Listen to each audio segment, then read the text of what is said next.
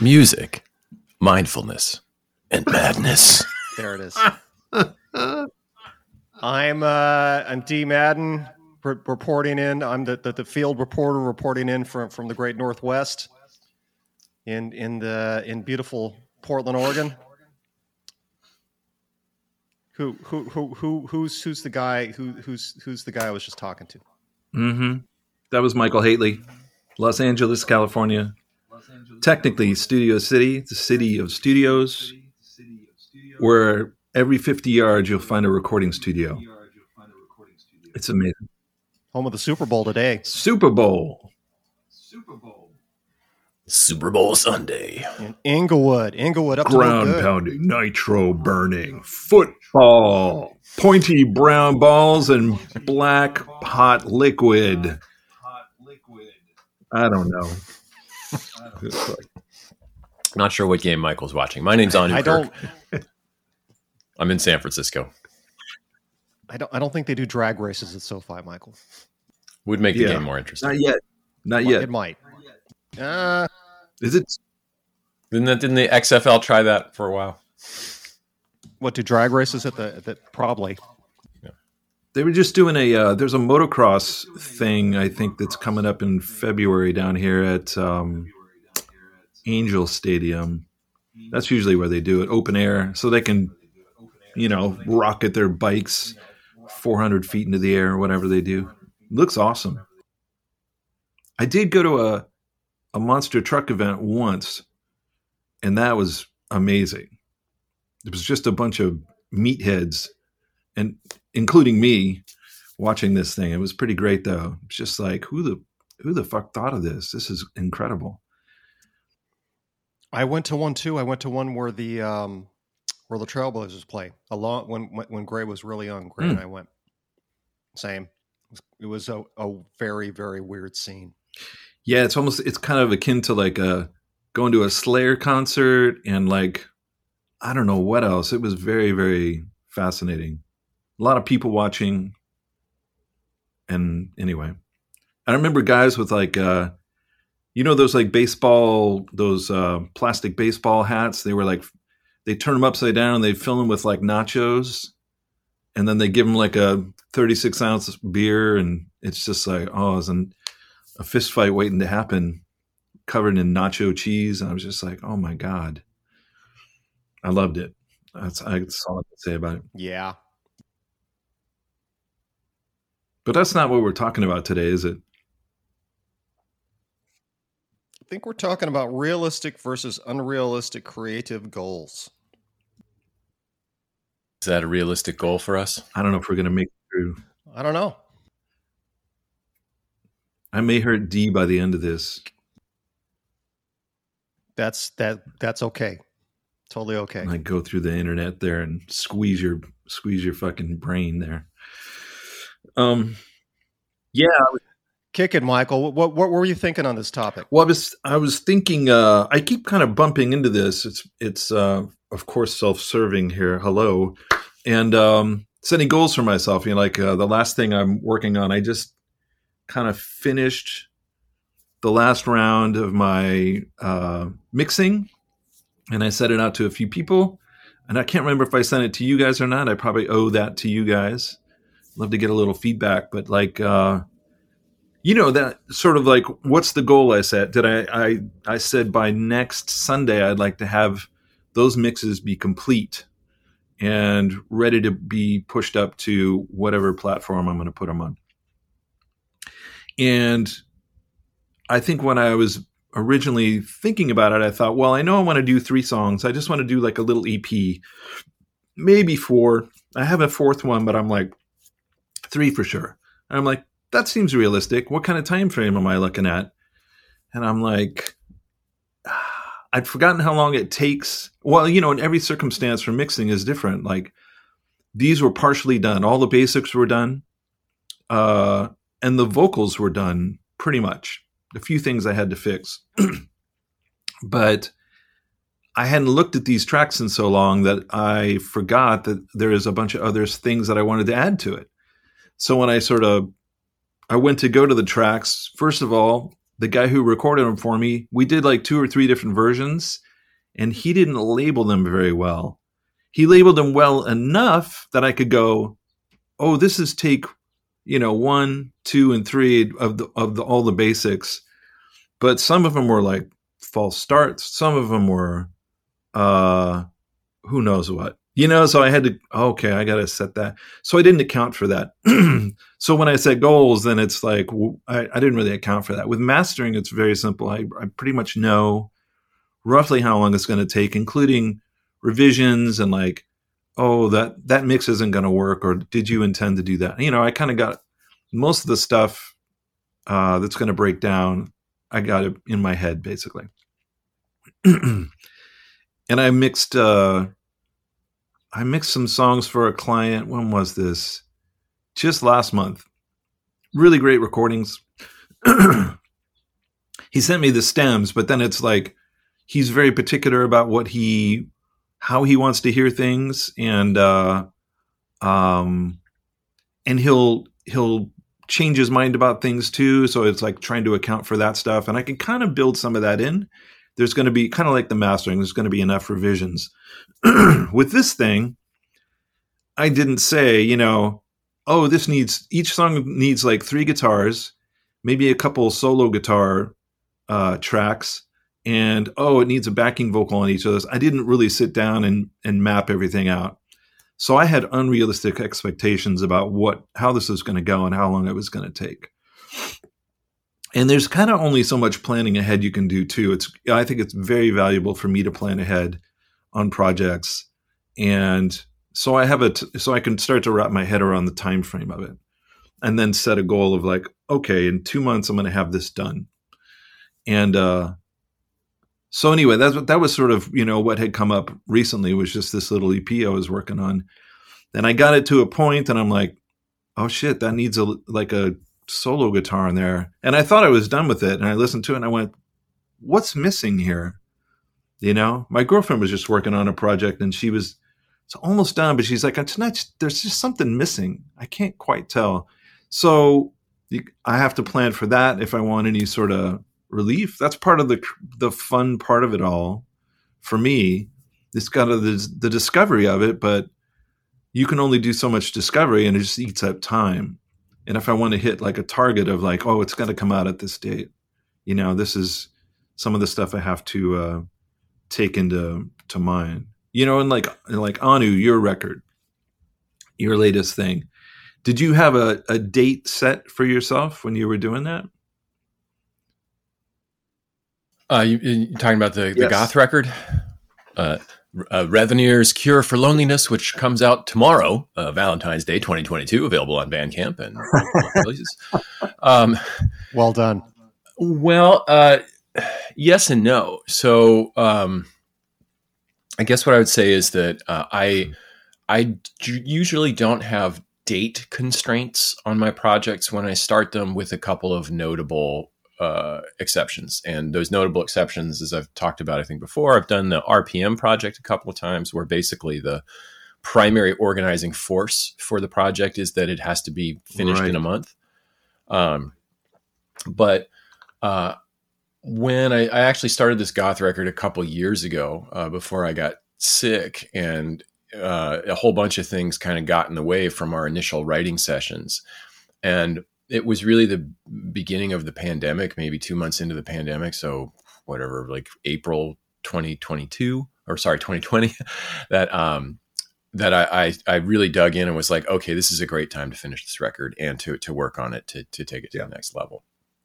So at that time I was not working full time, and had time and mental space and energy to really dig in and devote to the project, not just to like finishing it, but my goals were to make it better in every way than everything else I had done before.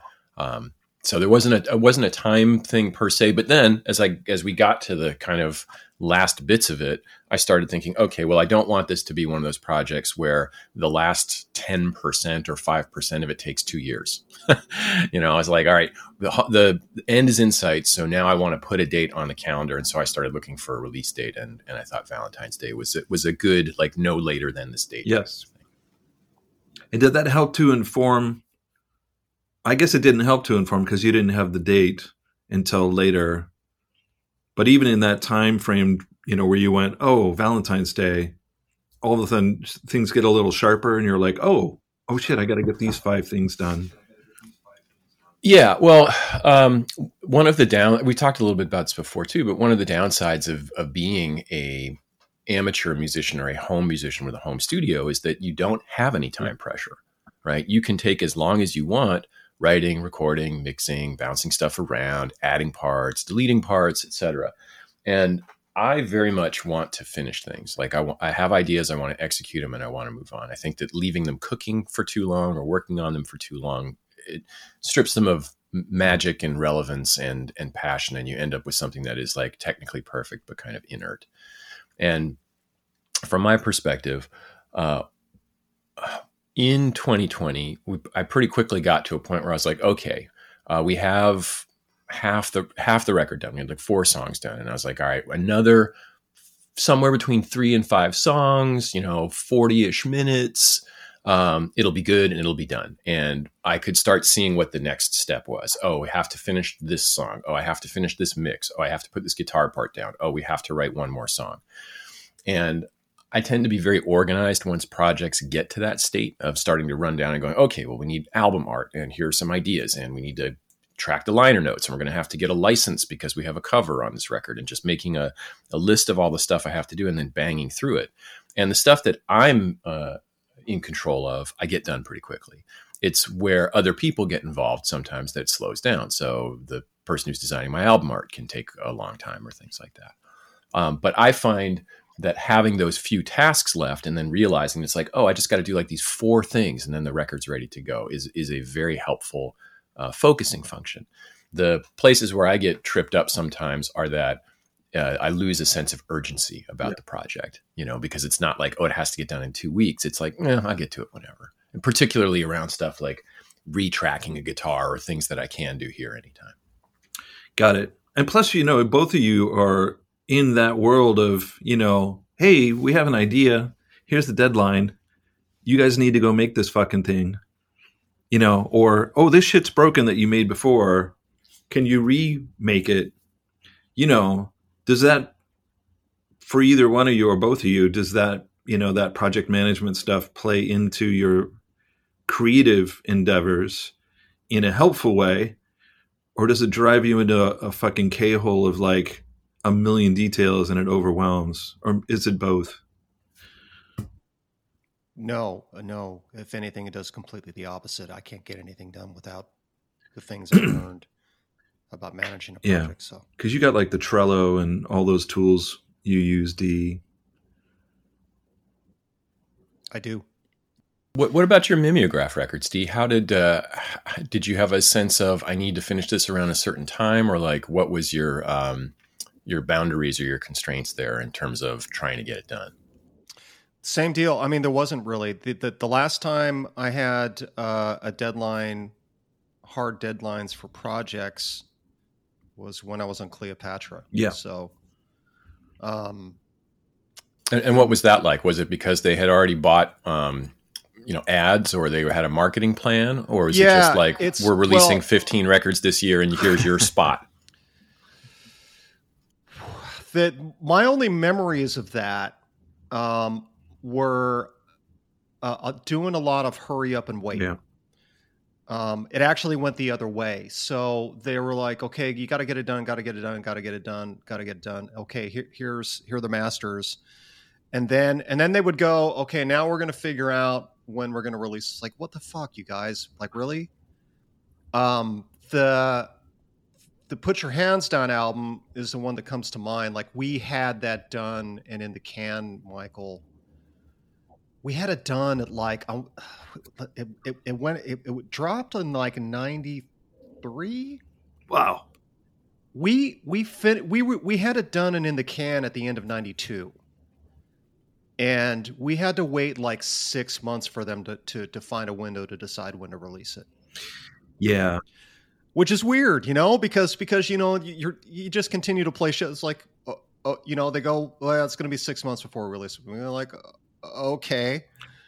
So you can't really, you can talk about it, but you can't really promote it. And we're still just like a bunch of boneheads playing around town. So we just kept playing around town. And it's a weird thing because, you tell people that, no, really, we just finished an album and it's going to be out, but it's not out. And they say, well, when's it going to be out? And then you have to say, they're still deciding sometime in the spring. It just sounds like bullshit. Yeah. And there's no, and then I was going to say, and there's no internet back then. You can't no. broadcast it and then overnight, everyone knows that you're shit. You're just like making phone calls. Plus, I think with the constraints of a record company, which shift and change all the time, like any corporation, they're just like, oh, this shit's hot over here now. So we're going to take the focus off of Dee's project and go, we're going to put it on this new Lenny Kravitz record that's coming out because you guys are so alike. But like, they're trying to move stuff around to suit the bottom line. And, or they just don't release it at all, but that is another kind of a constraint where, cause I'm beginning to look more, like I was looking at sort of Anu and how many records he's been putting out. And I'm like, how many records would I like to put out this year in 2022? And to what degree? So I've been thinking about goals, like how do I set realistic goals and how long are they going to take? And what am I, cause I can definitely be too ambitious and get overwhelmed. I can get through it, but the experience of it isn't very joyful. It's not very happy. It's just like, oh shit, I got to get this done. And it's like, for who? Who the fuck is listening? Like who's waiting for me on the other side of this? And so that's the other part is like, okay, you can create a crowd, like we've talked about before, a community for yourself that's waiting, like a stark raving fans, waiting for your shit that go like, fuck, I love that work. When's the new thing coming out? But without that sort of, I need more, then why am I setting goals, And so what's that balance of motivation? I will say on the mimeograph stuff, that was the first time I started using Kanban boards. And it made the process of banging out 3 albums go pretty quickly and efficiently. What's the tool? And it allowed me to do things like you were talking about on it. It allowed me to just put it out of my head when I needed to put it out of my head. The nice thing about a Kanban board is that everything that you might be thinking about that you have to do, all the stuff that you just rambled off, Michael, that's just a card on my Kanban board. As soon as it's up on my Kanban board, I'm not thinking about it anymore. I don't think about it again until I open up the Kanban board and look at it. Yes. So, couple things. I don't know how much this would help, but I had a feeling it was gonna kind of go in this direction. And there's a lot of stuff that I learned about my day job. Like I said, I've said it many times. I feel like I could write a book on agile development for music production engineers, for music producers. Just because I learned so much, like it just turned out that so much of what I learned about agile software development translated really readily to music projects. When you have a deadline for something, one strategy that tech teams, engineering teams have been using for a million years is milestones. This idea of milestones. So you look at the deadline, and you may or may not have heard of this thing called a Gantt chart. But back in the day, in the days of what they call waterfall software development, they would use Gantt charts a lot more. They don't not really use as much for Agile right now, but they're even used for Agile if there's a deadline. So the idea is that the Gantt chart is like you can imagine like a timeline that where the right hand side of the timeline is the deadline you have to hit. Yeah. And then you start looking at like, okay, well, I know that I need for this mix down project that I'm doing for this friend. I know that I'm going to need like I don't know, 5 ideal days. And an ideal day is a day where you have 8 hours of time to spend contiguously uninterrupted. Yeah. So say you know that you need historically, and you can, and the great thing about this is that you just lean on what you know based on history. Yeah. So if you know that this person, the mix job that you were talking about, that it's going to take like 5 ideal days plus a couple of days of notes from him plus another couple of days. Well, that's 9 days. So you back up 9 days from the end point and say, okay, I know that by this date, I'm going to need to have everything done and at a point that I can actually really start mixing down for real. Yeah. Right. By this date. And when you get close to that date, that's so everything that you're doing before that up to the date is you're aiming for that date. You're not aiming for the deadline. You're aiming for that date to have the stuff mixed ready. Yep. Then you're giving yourself time to account for things like, well, this guy's finicky and he changes shit all the time. And then you can just find these dates and then like beyond that, like cleanup work. If cleanup work takes 3 days and you back up 3 days from that, and then you make that a date. Yeah. For the other stuff that you're talking about, things like where, I have to pick through the stems and I'm not sure what I'm getting. There's an analog for that in software development too. It's called a spike. It's called a research spike. And something that we do in software development is if there's a lot of unknowns around a chunk of work, that there's not enough knowns to be able to accurately estimate the work that you have to do, then you do what's called a spike. And a spike is time boxing yourself to say 2 days to do something like pick through the stems, figure out if the stems are aligned at bar 0 like it should be, figure out what's fucked up, figure out what needs to be cleaned up. And I would think, I don't know your business, Michael, but I would think that you could actually use that spike time to figure out if there's any bloat, and then immediately get back to the client and say, look, I just started digging around in here and you gave me a pile of shit. Yeah, it's so fucking bad. Here's what I have to do. Here's what I'm going to have to do to get to a place where I can get started. And it's going to be an extra 2 days. Now I can try to bend light and get that done, or you can give me a few more days, but it's not going to, that date that you asked for, it's going to be really difficult to do with what you gave me. So either you can fix this shit or I can fix it, but it's going to take a little bit longer. And what do you want to do?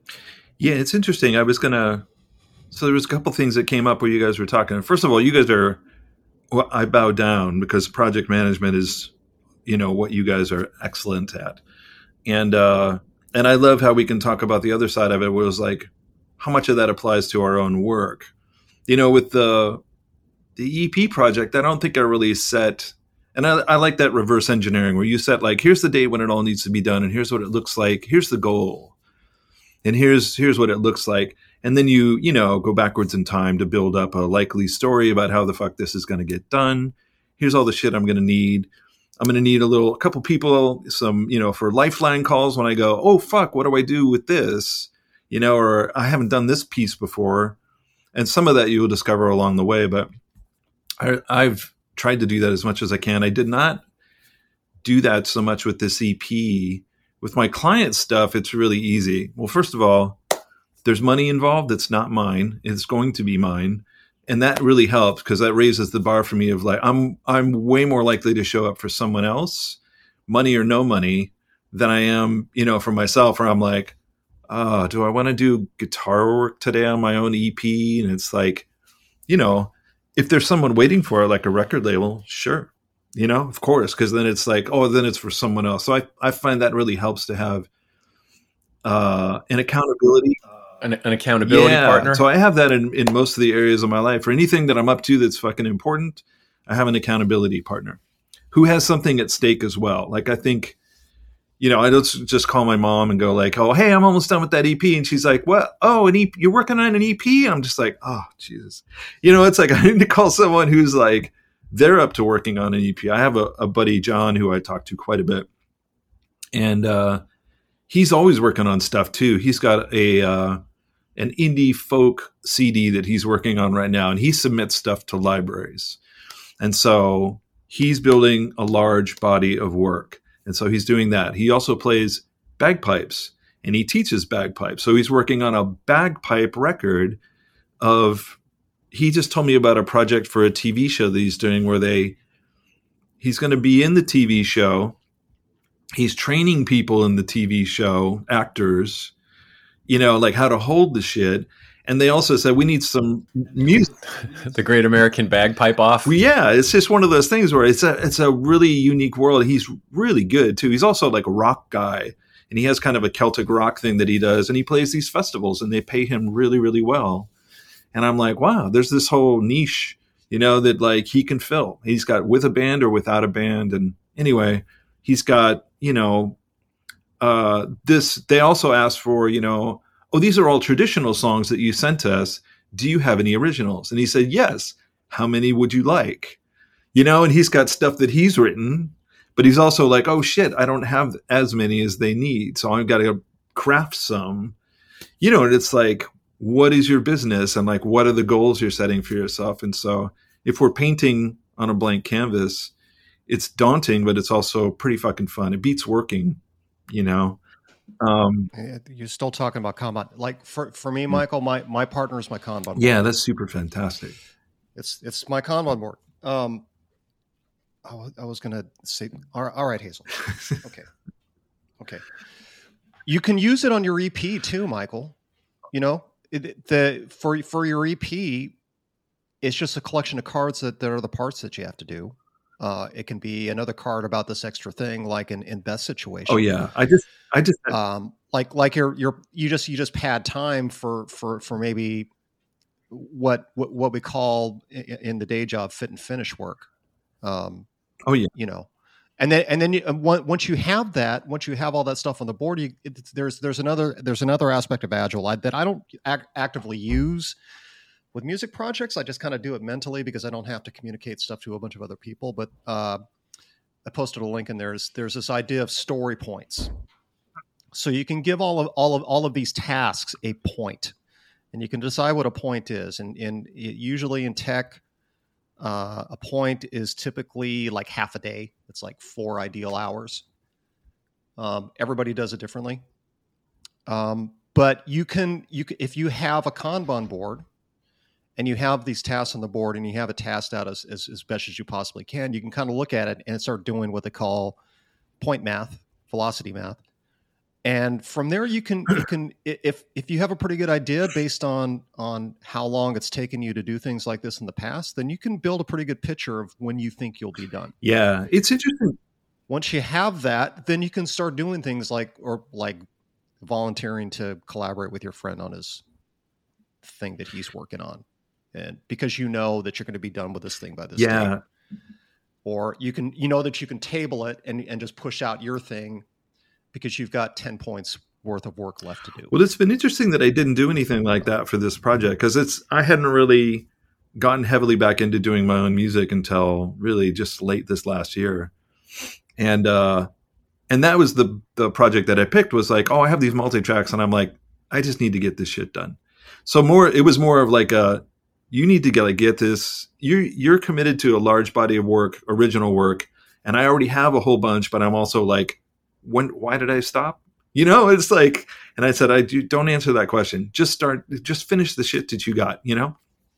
And so I started with that, and that was kind of it. And, you know, I can see that I would have, had I done kind of what you just suggested, and what I normally do for things, even like I went to this national park yesterday, and I was looking at them like, it's kind of a drive, you know? So how long is it going to take to get there? And I have to corral my girlfriend and go like, okay, you need to be up at this. And I'm usually really good at this. Like, we need to be up at this time. We need to account for this amount to like be dicking around before we like walk out the door to get in the car. I've already allotted for traffic. It's all the same kind of thinking, but I had not done any of that for this. You're so romantic, such a romantic. Well, I'm not telling her any of this. I've forgotten about how romantic those walks of ours on the beach, on Venice Beach were. Yes. Hey man, it's time. We got to. Hey, if we're going to be skateboarding today, we need to leave in 10 minutes. Yes. Yeah, but this stuff. It's funny, but it's important because you need to. We're talking about the big picture topic was like realistic versus unrealistic goals, right? And one of the things that you have to think about is like if you want stuff to happen, realistic means you can do it. It is possible for it to be done. And in order for that to happen, you have to know what your capabilities are, but also like, what is the thing that you're trying to do? What are all the steps involved? And, looking at the software development side of things as an example, I would state that absolutely my experience as a product manager has come in incredibly handy at making projects happen, right? And making products happen. And a big part of that is envisioning both the big picture, like what is the thing that you're trying to do and why, but then being able to zoom in on the details of like, okay, great. We want to do this great thing. What are we going to do tomorrow? Like, what is the first step that we're going to do and how are all those steps going to fit together? And part of why tools like Kanban boards or Trello boards or things like that are so useful is it allows you to start writing down all of the concrete steps, right? What is the thing that I need to do? I need to write some songs. I need to track some instruments. I need to do a first mix. I need to listen to that mix in a couple of different locations and make notes. Then I need to revise those mixes. Like you can turn it into a series of discrete steps. And if you follow those steps, you should get something that comes out the other end. Now, in terms of things like we're talking about with like going on taking your significant other, your sweetie out for a walk, it's like, if you don't do the plan, you can end up with one of those things where you get there and you have 30 minutes before the sun goes down and you're both hangry now and cranky because you've burned your entire day like dicking around and now nobody's happy. Like you spent all this time driving, you're not going to get to have that romantic walk. Everybody's resentful. Planning stuff out is how you, in my world, is how you make sure something is a success. Because you know what you're trying to do, you know what the steps are, and you can figure out like, is this actually possible? Is it possible for us to achieve what we're trying to achieve with the limitations that we have? Yeah, it creates the background for success for sure. And it's as I'm talking about it, it's really curious that I did not do that for the EP, and I have to look at my own resistance to things. I think resistance, maybe for another time, we should talk about that. But yes, Michael, you have to look at your own resistance. And so I was looking at like, but I'm looking in retrospect now. It's like I'm the last like 2% waiting for some feedback, final tweaks, and then it's like, okay, website, platform, where am I putting stuff? How am I telling people about it? Kind of what we're doing with the podcast, but also like what Anu's been doing with his record and what you've been doing with your records, D, and just sort of like, where do I put stuff? How long does it take? And it's curious, because I really like that. I mean, and the going to that state park was a total success because I got the food the day before. I thought about it the day before that. I have plans for Monday, which is Valentine's Day. So you set that shit up too. It's just like, because otherwise it's just, if I just show up and go like, all right, what are we going to eat? It's 90 degrees out. And where's that redwood forest again? And it's just like, oh, I didn't get a map and I didn't talk to anybody about it. It's like, oh, how am I going to? I don't even know if it's open. That's right. Today. Did I even look it up? That what you did with that is a perfect example of milestones. Yeah, it's the same kind of thing, but it's and without squeezing all the fun out of things. Like I think you and I talked about it. Leaving room for like dicking around with things. Like I make a point to like. I spend 15 to 30 minutes a day playing my guitar with no other intention other than to play guitar. Hopefully something will fall out of my head and into my fingers, and then I can press record on my little iPhone and capture something. And it usually does. I mean, it's just, but if it doesn't, that's fine too. I exercise my fingers, and I got my brain working with my fingers to like, oh, that's right, because I need to keep my chops up. And I also sing every day. I have like vocal exercises I do really short, like 10 minutes, 12 minutes. And those kind of things They're in my schedule. I look down and I'm like, what did I tell myself I was going to do today? What did that bastard Michael tell me I was going to do today? And I'm like, oh, this looks pretty good. This looks all right. And if it's something I didn't want to do, and I'm like, why did I put that there? And then I just have to push through and do it or not. But I think the planning, at least for me, my schedule is kind of, I was talking to my dad a couple of days ago about that. He's like super organized. He's retired now, but he's like, without his calendar, it's like he doesn't exist. And I have that same experience. I'm like, if I had a blank calendar, I would fill it up quickly because I know all the shit that I like to do, but that's already in my schedule. All my values and everything I love to do and all the things that are important to me are in my schedule. And if they're not, they probably won't happen. You know, I have to put it somewhere, even if it's a Post-it on a wall, you know, that says, you know, go for a walk today or go outside, call somebody, any of that shit. It's all in my schedule and trying not to make it too squishy. But so have you guys had? Well, yeah, I mean, for someone who's so adamant about keep it being mindful of the schedule on a calendar, yeah. I would think you'd gravitate to this stuff more because I'll tell you, for me, it's not boring at all. No, I love it. For me, it's exciting. Like doing this kind of planning and drafting cards for a Kanban board. It's kind of exciting to me. And the musicians that I've shared this thing with who use it actively now, unanimously say the same thing. There's something enormously gratifying about moving a card from the left to the right, moving it from in progress to done. It's curious because, like, you can see progress, you can see what you've done, and then you can see what you have left. Yeah, to do. It's gratifying. Yeah, it was curious that I hadn't done it for that. I hadn't really done any sort of project management stuff. The only thing I did was I knew it was going to take some time. Once the first thing I did was just say, okay, open the files, dump them into a Pro Tools project, and just see what's there, you know, see what kind of junk is in there. And so I did the first one and I'm like, okay, that took a lot longer than I thought. That took an hour just to figure out that he mislabeled shit. And I got, you know, the 3 different takes and only one of them was the one, but there's nothing written in there that said this one, big green star or whatever. And so from there, it was kind of piecemeal. And I vowed to not do that for whatever next thing that I do. And even with like co-writes too, I'm doing one with Anu right now, and I've got one with my buddy Sam. And so I just scheduled time to just sit down and like, okay, here's the next fucking step. But I hadn't done like a Trello board thing. And I'm finding like, boy, I think that would be really helpful. It definitely creates the background for success to occur. You know, because without any sort of a plan, I'm just like, you know, show up and be like, oh, well, we'll see. Well, you have a plan. You've allocated yourself a 2-hour block. Yeah. The stuff that Anu and I are talking about is our tools that you can use to make the best use of that 2-hour block. Yeah, absolutely. Yeah, and one thing, there's some tension between what we're talking about today, which is this idea that you're one path for getting from unrealistic to realistic is planning things out. And something we were talking about a couple episodes back about this idea of leaving yourself open to possibilities and things like that. And part of how you do that in software development is you give yourself time boxes for exploration, right? So, for example, if you're working on writing a song, it's one thing to say, okay, you know, I've allocated Wednesday for writing this song, 8 hours. Well, part of what you're trying to do then is to say during those 8 hours, it's just like whatever it takes to get the song done. But at the end of those 8 hours, I got to have something, right? And it's the same thing you were talking about, how you can get hung up waiting for feedback from somebody.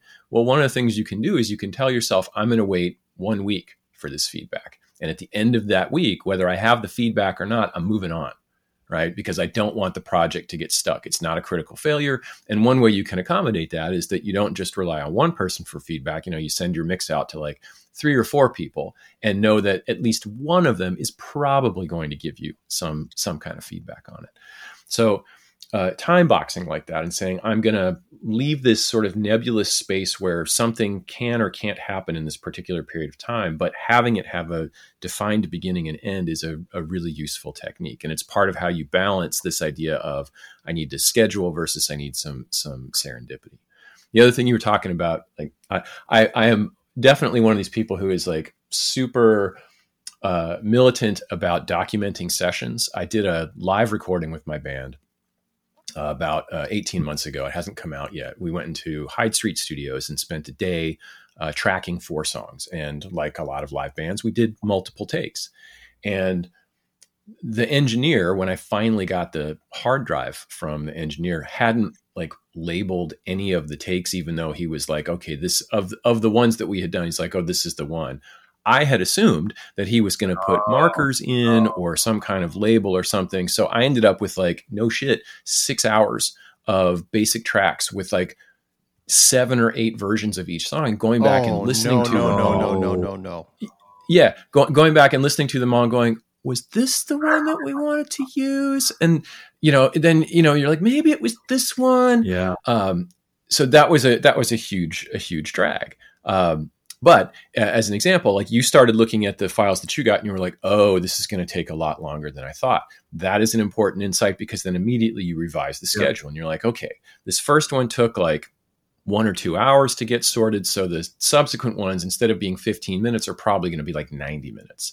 And there's a lot of that learning that goes on with these type of projects. But the thing I want to come back to is this idea that like, how do you know if something's realistic or not? Well, it's realistic or not if you can envision all of the things that have to happen to get from where you are today to this thing being done.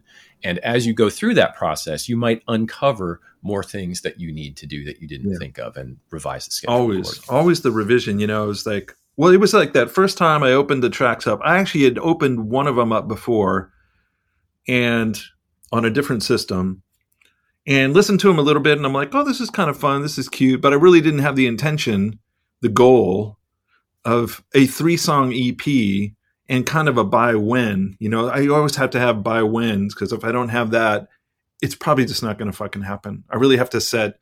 And whether it's realistic or not is like, well, have I done it before?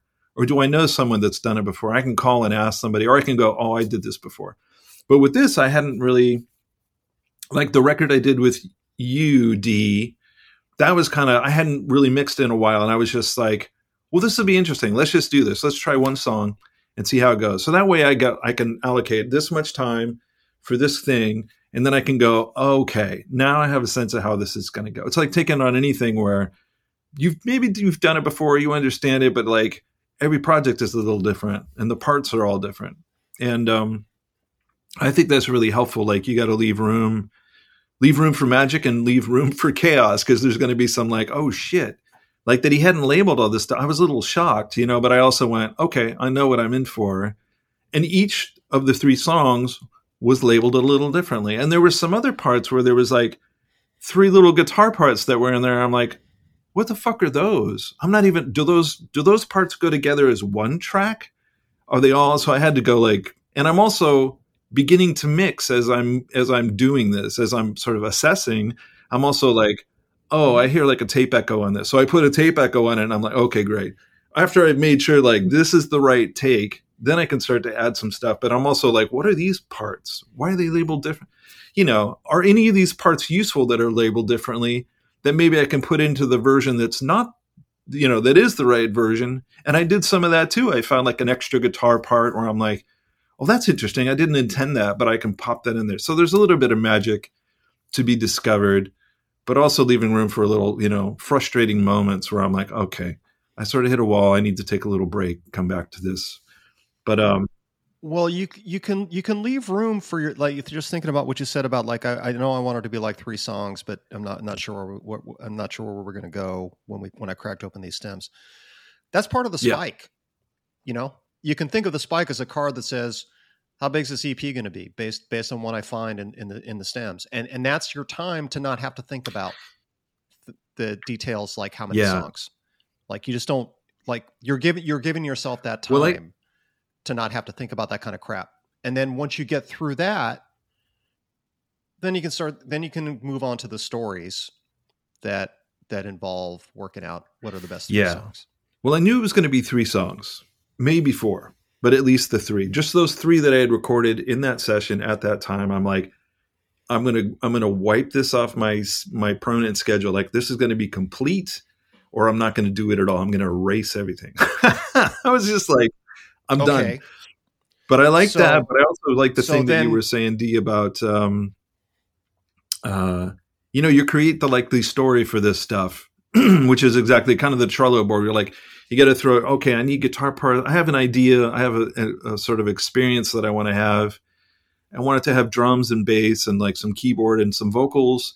And I have a feel for the project. I don't have a name. I think I have a name for it now. But you like throw it all into that Trello bucket and you're just like, okay. And then, but you get it out of your head and into reality, something that's like you can hold or see in front of you. Yes. And that was the thing that with anything, whether it's like a relationship with somebody where like things get weird and emotional and it's like, okay, I just need to write some shit down to get clarity, take it out of here and put it into reality. This really helps with my sort of mindfulness practice too, which is like when I'm meditating, I'm not sitting with a notepad next to me. I don't have a pen next to me. My job is to like breathe and pay attention to the fucking wackadoo thoughts running through my head until things calm down. I just got to bring my sort of the autonomic back down and just get regulated and then, calm the nervous system down. And that helps too in the process. And that sounds like offloading all that junk in the head about like, okay, these are all the parts we think we're going to need. You put it in that bucket and you're like, whew, great. Then you can organize the parts in the bucket and pull that stuff out. And then it becomes, I think kind of really what Ani was saying was like going from unrealistic to realistic. It's like, we don't know what's realistic other than, oh, that guy did that before. Mm-hmm. Then it's if it's happened before, then I have a model for it. And I'm like, how did you do that? And then you can take their little Trello board and go, oh, that's cool. I wouldn't do that, but I would do these 20 things. That's cool. Well, I think you can figure out what the difference is by starting to go through the steps of what's required to get there. So, for example, if you wanted to make a record of you performing live on the grand piano, and you're like, well, I don't have a piano and I don't know how to play the piano. Those are reasonable things that as you start figuring out how it's going to happen, you're like, oh shit. Well, first of all, I don't have a piano. And second of all, I don't know how to play the piano. You can realize pretty quickly, this is not a realistic goal for you. At least not if you're like, if the first couple steps are step one, like get a piano, and step two, learn how to play it. Right. And I think a lot of times for musicians, these unrealistic goals mostly come from thinking about the end product and not thinking about where you are and what it's going to take to get there and how you're going to walk through it. Right. Like when I'm working on a record using, some of the same kinds of things that Dee does, like as I start thinking, okay, for your EP, for example, Michael, you're like 3 songs. I'd immediately make 3 cards for each, one for each song where it's like, well, I need drums and I need a bass part and I need a guitar, guitar one or left guitar or lead guitar and, doubled guitar and fills. And then I need lyrics and I'm going to do vocals and backing vocals. And it's not that different from those grids that you sometimes see in studios where, people are writing down the song names and then the tracks and filling them in. It's exactly the same kind of idea, but you can also pull it out to, I've got to rough in all these parts, maybe decide what instruments are going on it. Maybe I have to do a couple of different takes or passes till I got the feel. And each of these is like a task that you're getting to. And even things like lyrics, it's like I'm writing my first draft of the lyrics and then I'm going to do a revision of the lyrics, or I'm going to do a first pass on the vocals and a second pass. And you literally just think of all the different things that you might want to do. Maybe you end up skipping some of those things. You do your first take of the vocal and you're like, that's good enough. It's a keeper. And you check the box and move on. But basically, if you got the first take and you had like 3 or 4 cards to work out lyrics and to work out drafts, you just got to move 4 cards from the right to the left. Yeah. Goal. Like, that's fucking awesome. Great. Now I can move on to the other stuff. Now I can move that out of my head and move to the next thing. Yeah. And the key here is thinking about all of these steps that you actually have to do. This is how you take something from a dream or a notion or an idea and turn it into a plan that you can execute against. And it's totally possible that whether it's a software project or an art project, like we're talking about, that you get to the end in that you've done all your cards and moved it all over and you're sitting back and doing quality assurance on your thing. Like, does it actually work? Did it achieve the goals that I intended? And you're like, this isn't this isn't working. It's not good. I need to do something else, right? Maybe you have a bit at the end where you're like, oh, that first take vocal that I thought was good, it's actually not good. And then you can sit there and go, okay, here is this bug, vocal not good, vocal needs to be good, expected behavior, vocal good. So how are you going to fix it? Are you going to go in and tune it using auto tune and do edits? Are you going to find good parts and move them over the bad parts? Or are you just going to retrack it? Or are you looking back at the song now and going, this song isn't good enough, so I want to start over and ship it again? But again, this task of like checking it when it's done to see if it meets your goals is just another thing that you do, right? And that's one of those things that you learn to do so that you don't just finish it and go, well, it's done. And then after it's shipped, you're listening to it and you're like, oh no, this is horrible. That was the first thing I learned really at Warner Brothers, was like, that was the first thing I was doing there was quality assurance. And so we get in these 1630 digital tapes of masters of records from, mastering studios, outside mastering studios. And they'd hand it to me and they go, here, you need to listen to this and do QC, and you want to ingest it into the digital system so we could, digitize it into a different format. And during that process, I was charged with like, you need to listen to it for any sort of like ticks, pops, clicks, distortion. Is it fucked up? Is there dropouts? Are there big dropouts or little dropouts? Or like, and you need to kind of like red flag something and go like, oh, I remember one specific record of, I guess I can say it. Billy Corrigan, his band Zwan, they handed in his record and I'm like, oh, that's kind of cool. So I was like listening to it. This is before I was actually doing any sort of like real, mastering. So this is incredible training, and like quality assurance is everything, because I'm doing it every single time I'm listening, but also at the very end of it, if I think I know it's done, I don't really know it's done. I need to like listen to it again at the very end when everything's totally done from top to bottom, without like trying to like cook up something in the kitchen while I'm casually listening to it in the background. It's just like, no, you got to sit fucking still for as long as it takes to listen to the thing from top to bottom. And I always catch something. I'm always like, oh, wait, what's that?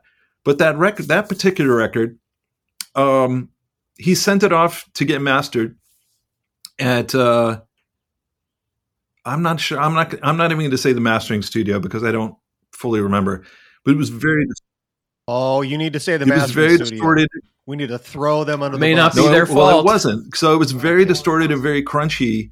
And I went like, whoa, what's up with this? It was clearly like something's amiss. And so I listened to the entire thing all the way through, distortion and all. And I went to the guy who was supervising me and I said, hey, I think this is fucked up. Do you want to come listen to this? And so we got another brain and ears on it. And he's like, oh, wow. Okay. He said, here's what you need to do. You need to send a message out to the producer and say, hey, is this right? Did you intend this? And I went, ooh, another little like quality assurance is like, you got to plug back into the people who made the shit. And he said, yes, it's absolutely correct. Billy approved this. This is exactly how he wanted it. I argued with him about it. And here's what we got. And he's the boss. And I went, okay. And I ran it by, the supervisor guy again. And I said, he says it's exactly like that. Because, what happens is they put out the record and it sounds a particular way that's not, pleasing to the ear. And all the fans go, oh, you fucked up the record. Warner Brothers fucked your record up. What happened?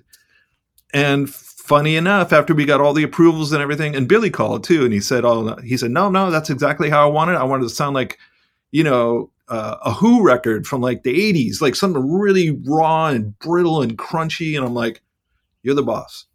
Put it out. All these reviews started coming out. Fans were calling in, like,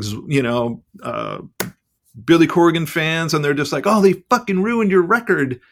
And then he had to put out like a public statement saying, no, this is exactly how I wanted it. I hope you enjoy it. And that was it. And he was just like, this is the intent. And I went, well, he had a realistic goal and it came out exactly how he wanted. And his fans were just like, oh, I don't know, something's wrong here. But it was one of those things where it's like, you need kind of clarity all along the way. And this is one of the things the point I wanted to make was like, everything I'm hearing today in this conversation, which is really great, is getting from vagueness to clarity.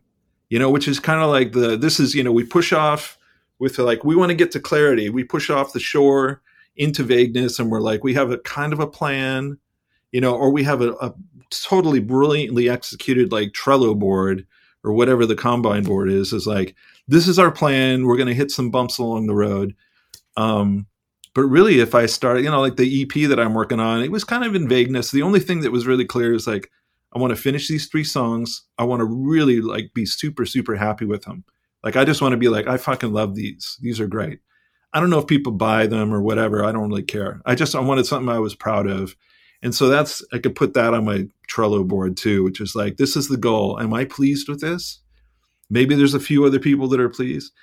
And it wasn't a goal of like, win a Grammy with this EP, and then there's a whole bunch of other steps. Well, how does one win a Grammy? If you wanted to do that, well, you have to submit it, and you got to find out the submission process and what are the dates on that, and how do you do that? Who do you do that with, and all that stuff. So anything's achievable. It's just a matter, like I have a friend who works at NASA. She is a software architect. She's like big picture. She takes these like vague ideas that are like, we know it should be kind of like this. And she grounds it all. And she has teams of people and does all this stuff. And it's like, this is like Herculean level, like software development, vision work, just like, how the fuck do we get from here to Mars? Like, who the fuck thought that was ever going to happen other than, all the sort of futurists and the people who are into space and writing about this stuff. And it's like some scientists went like, it'd be cool. I wonder if Mars is habitable. I wonder if we can explore that, and it's at first it was the moon, and then we did that. And it's like, what about these other planets? So like anything's achievable, but it's just like, how do we bring that from vagueness to clarity? Like, what's it going to take? And how willing am I to do the work, So anyway. The other advantage to getting really granular with these cards is it forces you to do everything with intent, right? So thinking about your architect friend, like your architect, I'm sure if you ask your architect friend how she manages multiple teams and manages these big problems, she's going to tell you a version of the same thing. Oh yeah, she does. She uses all these. Anu said something earlier that's very, very, very true with project management is, no matter how big the thing is, you break it down into small chunks and you just find a way to start with the smallest thing. That was something that was drilled in my head by some really good senior engineer mentors that I had early on, that I'm telling my daughter even now. Like, she gets overwhelmed by just working on the simplest homework problem. I said, just think about the smallest, teeniest, tiniest thing, solve that problem, then solve the next problem, and just keep doing that. Yeah, it's one problem at a time. You don't do tomorrow's work today. You just do what you can do today. And if you happen to get some more stuff done, great. But I really like that. The saying that I have heard is this: how do you eat an elephant? Yeah. One bite at a time. Yes. That's yes. And that's that skill of decomposing big problems or big projects into smaller problems or smaller projects is one of the great keys to success. And it is key because it maps out your work, but it's also key because it helps you transform unrealistic into realistic, or at least identify where the significant problems are. And once you've done that, you can start figuring out how you're going to work around them. So using our piano record analogy, well, oh shit, I don't know how to play the piano and I don't have a piano. Well, the not having a piano part is easy. I can go buy a sample library or get a keyboard or something like that, or rent a piano for the day. Oh, I don't know how to play the piano. Well, I bet I know somebody who knows how to play the piano, and maybe I can get them in to do this sort of thing. Or maybe I'll just do it all with MIDI, like it's this... identification. Andrew Eldridge, there's a real famous piano ballad that the Sisters did, 1959. Mm-hmm. He programmed that. It sounds programmed. It does. It never sounded programmed. Love me that song, but yeah, it never occurred to me that was programmed. I just never listened for it. But that's what he did, and it seemed to work out. I never noticed it until he said it. Yeah. Yeah, and my point here is that you start to identify these obstacles in your plan, right? And then once you've identified them, then you can start working on solutions for them, or recognize that these are severe enough issues that you may have to revise your timeline or revise the intent of your project, right? And Dee had talked earlier about story points. One of the things that story points get really useful for is this idea of it's basically an arbitrary way of measuring work units. And over time, you should develop a sense of how accurate you are at forecasting based on these story points, right? It takes a while you have to collect a bunch of data, but you may find eventually that you consistently overestimate or underestimate the amount of effort it's going to take a particular project. And this is really handy with teams. Sometimes you find that team A is way too optimistic. They always think stuff's going to get done faster than it does. And team B is always pessimistic, and you're able to come up with kind of a fudge factor for their schedules. Or within teams, we'll find that person A versus person B, one of them is always getting it wrong in terms of evaluating how much work. But it's a handy thing, and it also helps you understand of all the things that you need to do. You can also do, I'm sure Dee's done this before, but t-shirt sizing. If you don't want to get to the level of story points, you can look at something and be like, well, is this like a small, a medium, a large, or an extra large? And in the case of music, it might be something like, I will end up with punch lists as I start to get more than halfway through a project, where I'm like, I've got a song that's almost done, and I'll look back at it and I'll be like, all right, the bridge sucks, and I need to rewrite the bridge and retrack everything on it. That's going to be like a large or an extra large, because there's a bunch of stuff I got to do. But there might also be stuff in there where it's like, kick drum is a little soft and it's a little quiet. That's a small. I can fix that in 5 minutes. And I will usually make a card or a ticket for myself where it's like, kick drum, do mix, kick drum up 1 dB. Yeah. And another one that's like, add 2K bump to kick drum, right? Or I've done that too. I do that too. I totally do that too. Yep. And that, because I don't want to forget. I don't want to forget. I don't want to forget, but I also don't want to get lost in the weeds. So when I sit down to do that change, I almost do it without even listening. I'm just like, okay, I said I wanted the kick drum up like a dB and a half. Boom. Okay, done. Wanted to add a little click to it. Okay, whoop, whoop, done. Print it. Move on. I will forget it. I mean, that's the one thing is if I don't write shit down or put it in my schedule, and if it's not there, it doesn't exist. It's not going to happen. And I like that too, because like, I think over time, whether you're a painter, whether you're a musician or whatever, you're like, oh, I know exactly what to do. And it's either I have to do it in the moment or I have to put it in my schedule. I have to write it on like a punch list, like you said, is great for like construction stuff, where it's like, okay, we're going to do a walkthrough on this date and we're going to see what's missing. So you do a walkthrough on your song and go, oh, fuck, how did I miss that?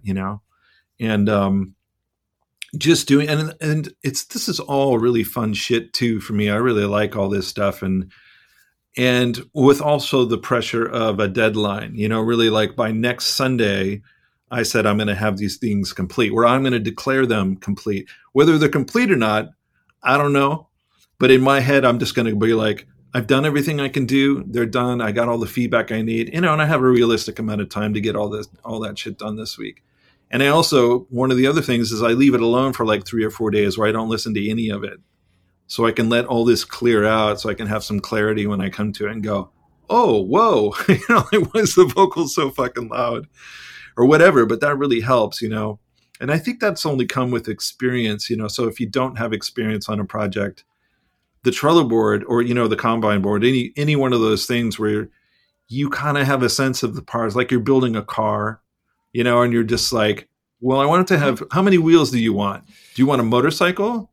Do you want a 3-wheeled vehicle, or do you want 4 or more?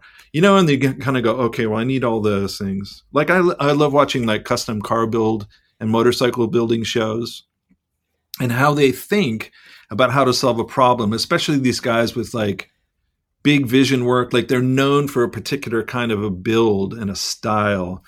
And they'll be like, I want to do something I've never done before, which is every fucking car. And they go like, all right, well, it's going to have 4 wheels probably. And they're like, I already have a color picked out that I've been wanting to use. And like, I want it to have this kind of feel. I want it to be a combination of these things. And I like that. That's what I started with, I think, before I decided to use these 3 songs as the EP, was I said, I wanted to put something out. I want to have like a 3 or 4 song EP but I'm not sure what kind of style. I think I did. And even when I was talking to you, Anu, about that song, I'm like, this is kind of the feel. I was listening to this band called the Viagra Boys, and I'm like, I'd love to do something kind of like this, kind of nasty, kind of like, I just had it all. And it was like, okay, there's a blah. You throw that on the cello board and, and like, here's what we're up to. And like, okay, I kind of have a sense of the instruments, so I really like all that. This is all really helpful. And I think for like, so any kind of like creative endeavor, even if it's like writing, I have an action partner who's a writer. She's a professional television and movie writer. And it's always curious to hear how she chunks this stuff out. She's like, and she does it exactly the way I do it. She'll do like, I do an hour or two here. She has a deadline. She gets paid for this shit. She has contract work. And they say, we need, 7 pages done by this time. And she's also in another writing group to finish a novel that she's working on. She's got like 3, 4, 5 projects she works on. And she spends particular amounts of time. And then when she's done with that time, she's like, okay, I'm done. And then she'll come back to it the next time and she'll read it and go like, oh, okay. And, it's like next steps, a little chunk at a time, another bite at a time. Yeah, that's called regression testing. Like the thing that you did with the CDs, the CD story, the version of that in tech is regression testing. She's doing regression testing. Yeah, and it's pretty cool. It's interesting to hear people's processes and how they do it. And I've also, on the flip side of this, I've worked with a lot of people that just like, they totally will like fight back against any sort of like structure or like even showing up on time for rehearsal or like. Yeah, those people are all going to. Well, some of them do, some of them don't. Like the old singer for Extra Fancy, he would show up like on the day of recording and with kind of semi-finished lyrics, and then he'd finish them there. And I'm just like, oh my God, it's fucking heart attack. It's just like. Yeah, but that's probably because they were sitting at the front of his head, and it was just a simple matter of getting him out of the front of his head and onto. Perhaps, or he'll tell.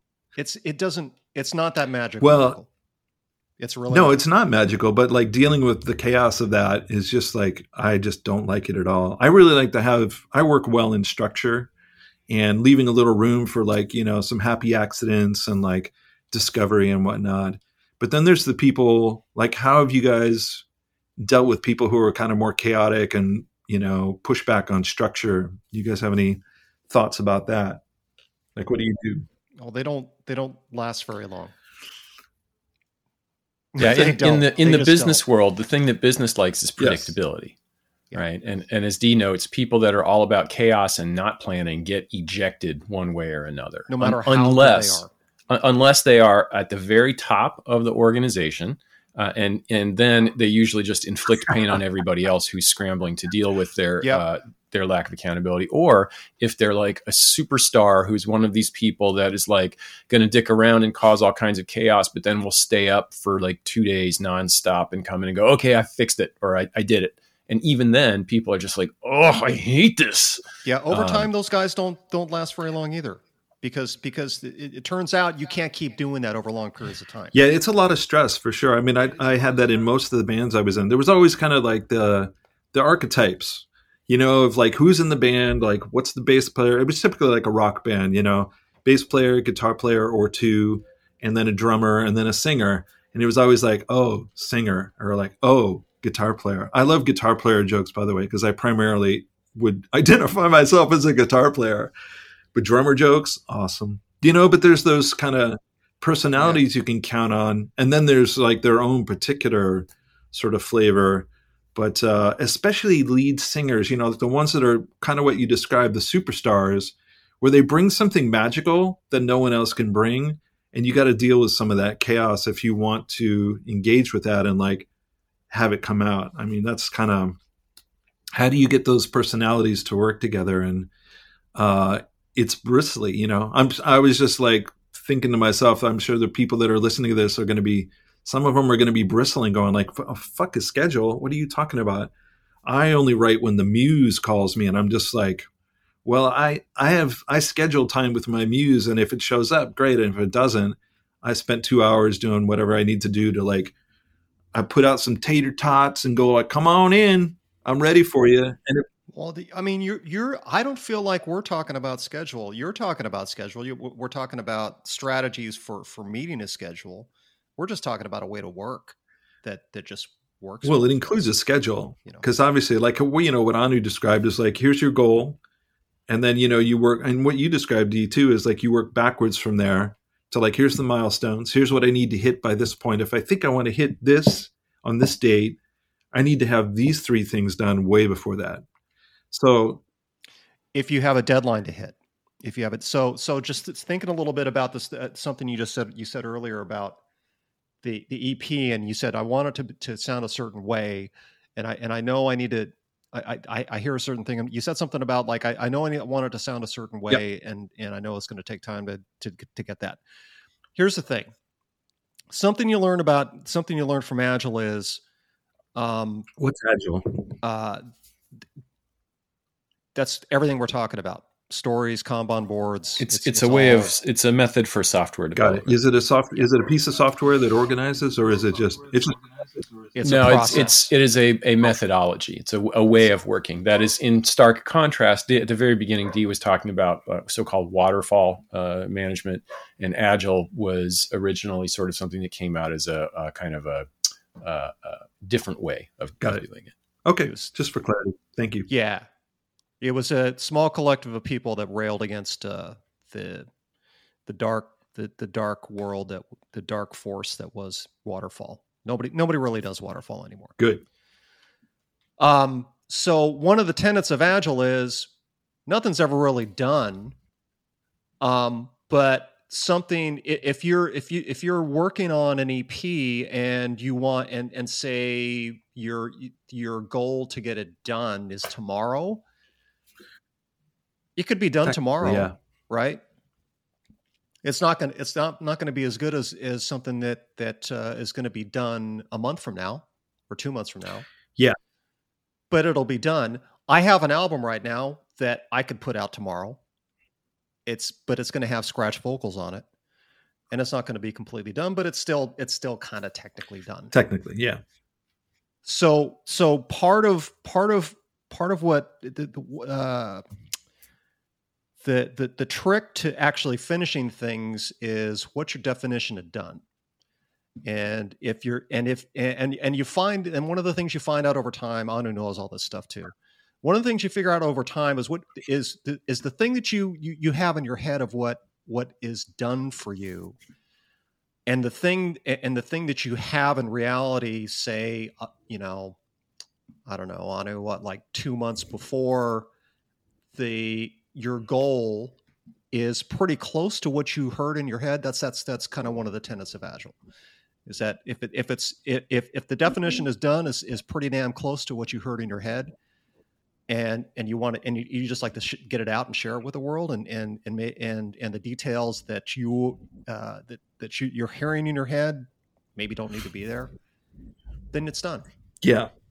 And that's negotiation that I make with myself all the time. Is this done? Yeah, it's good enough. And more often than not, I just go, yeah, good enough, moving on. Yeah, and that's the interesting thing about, the mastering work that I do is like, I'm the guy, this is what I found at Warner Brothers was like, this is a hot seat job.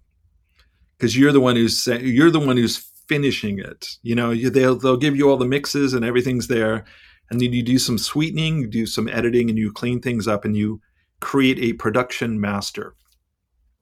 And then that is what everything gets duplicated off of, whether it's a digital file or whether it's, a CD or whether it's an acetate for pressing vinyl or whatever it is, you're creating the production master. And, my expertise is to go, this sounds pretty well done. This is pretty polished and punchy, and like, it's kind of what you described that you wanted. But ultimately, the person who has the final say is the artist. You know what I mean? I'll send it to them and they may go, oh, wow, this has too much low end, or this needs some more brightness to it that I didn't mix into it, and until there's like a consensus, it's not done. You know what I mean? And then, when it is, both people, I mean, it's really not up to me. I can give you my opinion about where I think things are with a client, and I can go, it sounds pretty good. I don't know about that part. If we can fix that mix, or if that doesn't bug you, it doesn't bug me. Because their name's going on it, not mine. And that's really, I think, part of it too is, is it done? But if you're the one who's creating it, like in my case, it's like I have the unique sort of skill of being able to say when things are done, but maybe not to my own stuff as well. This is why, they recommend you hand stuff off to a mastering person who has some perspective and wasn't buried inside of this thing and isn't going to hear all the stuff, But you got to give it a final QC at the end of it. Like I give it back to the artist. I'm like, listen to this top to bottom, 2 or 3, 4 times, just like make sure this is exactly how you want it because it's your name going on it and it's forever. It's no big deal. You got to put it out on the interwebs and then forever. Technically, it's not forever, but for a big artist, if they're going to put out, like if they're going to if they're going to release a new album by, say, Neil Young, he's gonna be absolutely sure, like this is final and complete and done. It's mastered here, and he hands it off to whoever the label president is at the time, and then they put it out. But like, when is it done? When it's your own stuff, this is the sort of realistic versus unrealistic goals. Is like, is it done? Did I leave time for that final little like 5% of like, did I really make sure everything's done? Am I really happy with this? Did I check in? I like that part of it too, because right now I'm at that point where I'm like, I'm really liking everything I did. Could I nudge some things forever on this? Yeah, I could take another 2 or 3 months and it will never get done because I'm too busy dicking around with it. But it's like, my intention was to capture a period of time where I did this recording and like, I can leave it alone and just like get it as great as it can be, but not like replace everything on it and they'd be done. So it's like, yeah, and if you don't have a clear idea or picture of what done is, it's never going to be finished because you won't be able to evaluate it against your criteria. And this is the other thing about unrealistic goals. Unrealistic goals are ones where they're fuzzy, right? Where you don't know what done looks like. You have to have a very clear picture of what it's going to be in order to get there. Yeah, the clarity is everything. That's what, and I think we kind of start out in vagueness. Really with anything, it's even like, what do you want for lunch? It's like, if I had a really clear picture in my head, I could be like, oh, I want, nachos. And I want nachos from this particular place. You pick whatever it is that you're going to have. But if you're like, man, I do this with my girlfriend all the time. I'm like, what do you want for dinner? I'm like, I don't know. It's like, we got to move from like, I don't know, to feed such a joy you are. Such to feed the anger, because I just want to please her. She should be a happy girl, poor and I'm not going to be the obstacle. So I'm part of like just herding those cats into like a sweet spot, But doing it with music too. I mean, that's kind of what all the mastering stuff is too, is really helping people finish records.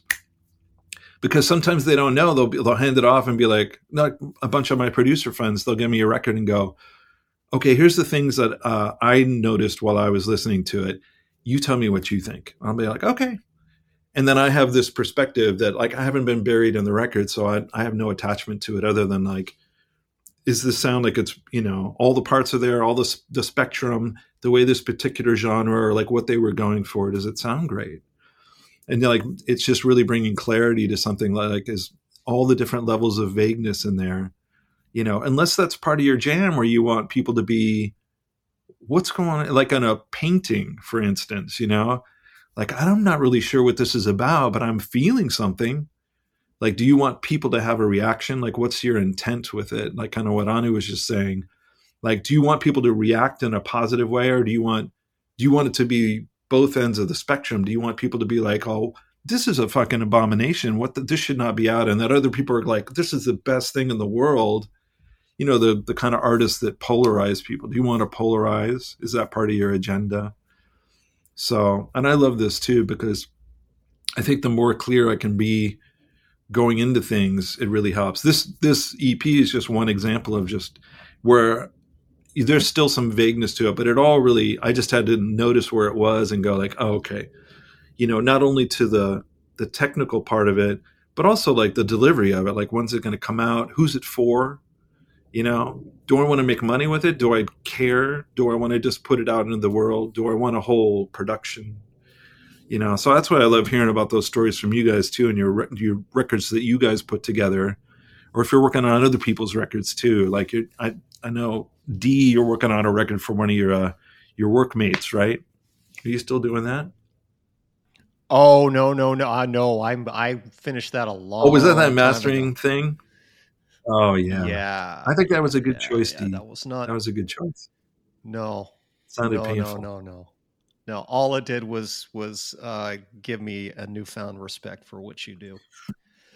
Yeah, I guess I could backpedal my definition of done a little bit by saying my definition of done for my stuff is it ready enough to send to Michael to have him listen to it and tell me what he Yeah, thinks, and that's and to have him master it, and to have it because I do count on the guy that I've known for 35 years to say, yeah, okay, well, no, you need to tweak that here. You need to do that. yeah, it's an interesting process. That's what I just, sent some of this stuff out to get some feedback, and that's a part of it too. Is like I'm really close, but I just don't have the full perspective, and I can play it. I got some feedback already on it, and I'm like, oh, okay, interesting. And then you got to take into account, the kind of music they like to listen to and their proclivities with, like, they like their vocal louder. I like my vocal kind of in the mix with most of my stuff, with just my stuff.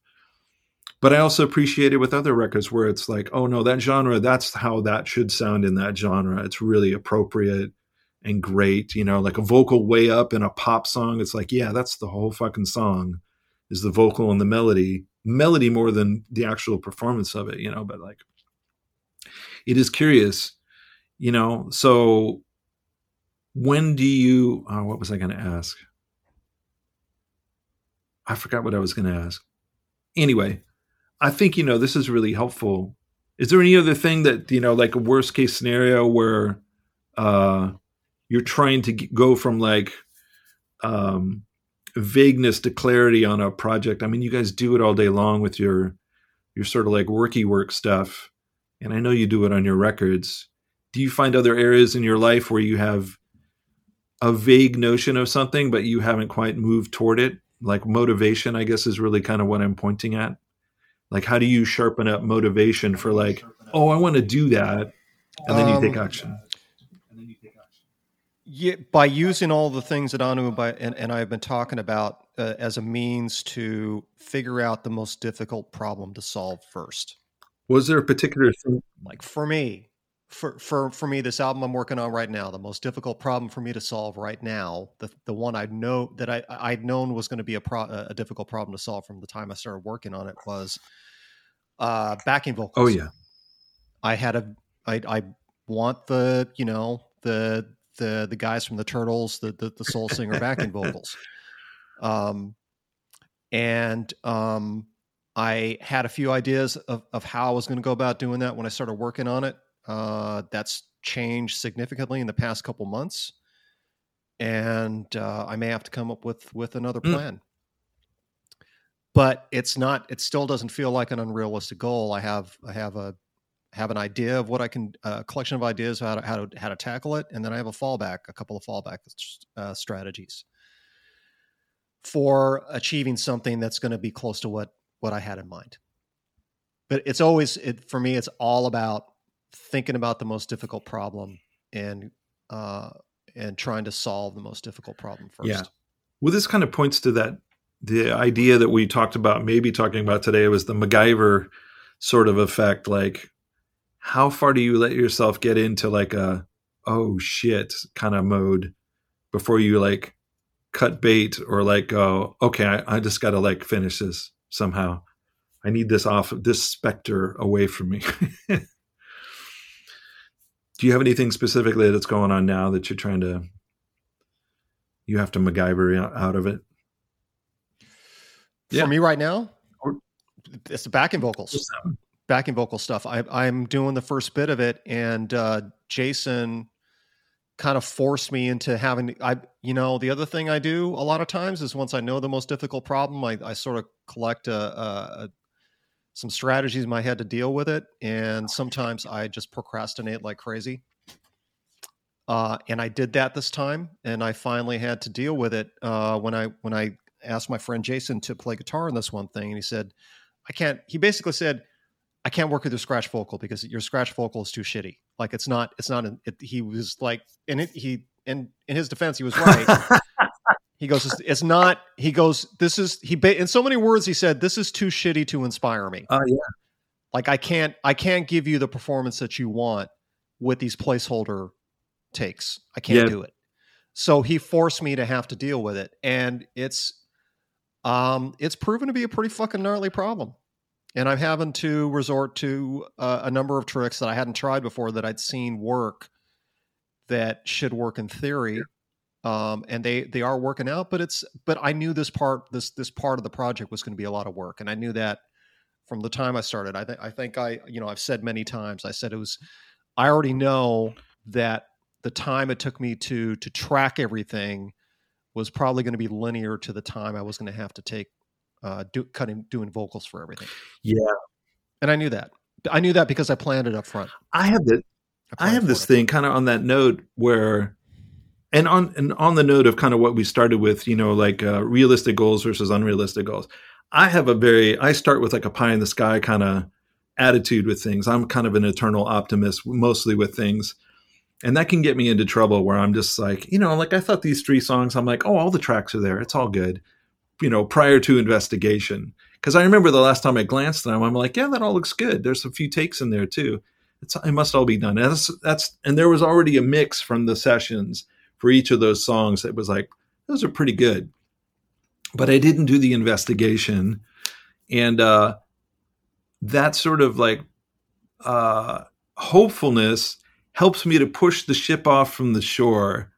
And maybe that's all it's good for. But then it helps me through it too, because I always know there's a solution that takes time. But like, that's one thing I know about myself where I really need to, I can start with like a, blue sky kind of big idea situation and go like, yeah, this is exciting. So I've got inspiration, which I need. I need some kind of like motivation to be like, oh, this sounds like fun. I'm going to do this. I can already have the sense of like, this is going to feel really great when it's done. And I have a sense that I'm already attracting to my thinking, okay, there's guitars and there's a nasty vocal and there's like distorted bass, and all those ideas are kind of flowing in. And, you start to put it in the bucket, under the Trello bucket or whatever. But that's one thing I really need to I'm mindful of with myself. I already know that about myself.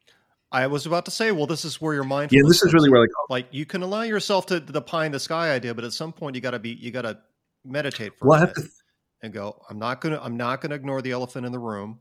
That is this guitar part up here that I might have to re-record. Yeah, and all that. I just, or this vocal over here that's a little pitchy and kind of fucked up. Yeah, up. and there's like, and I need to start focusing on that problem and what to do. Exactly, like problem. Where am I going to get the Turtles vocals, on my recording? It's like, how do you? Exactly. It needs to happen because I can. That's the vision. Yep. How the fuck to do it is a whole other thing. It's like, who can I ask? I just generally like farm that stuff out and go like, can you help me with this? That helps a lot. But also, again, it's the same thing. It's just bringing more clarity to what's going on. So, and it gives you like what's missing. And I just really noticed like, with the freedom in thinking, there's a lot more spaciousness up here to draw like, I hadn't thought of that. A new idea will come in, or someone else I can call or some other part that I hadn't really thought of.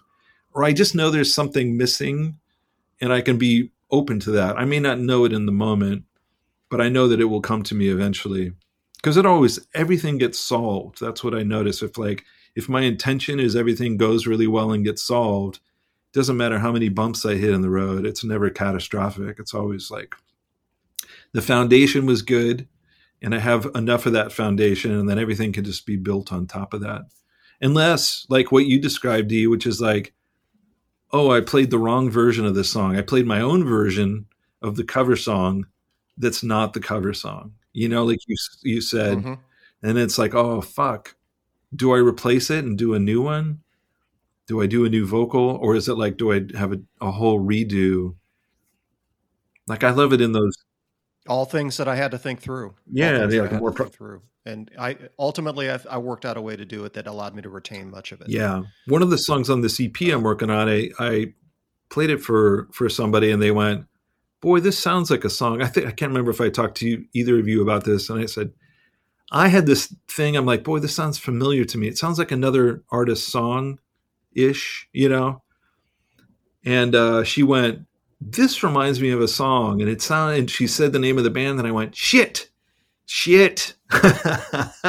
I said, I had that thought too.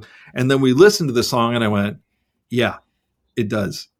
And then what do I do with it? Oh shit. Cause I'm not going to go and re-record that entire song. I'm just like, I'm either going to do it, but I was listening to it and I went, well, I have all the parts.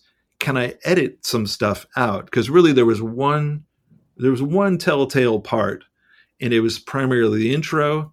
And there was 3 other spots in the song where I'm like, I think I can replace this, because everything is on a click track. So it's all in time and it's performed well enough. And so I did an initial edit and I'm like, oh God, that's so much better. And then it needed some more. I went total butcher on it, and it just went like, so I replaced almost all of those parts, and it got to be less recognizable for me and for the person that I played it for. So I played it again, and she's like, oh wow, that's much better.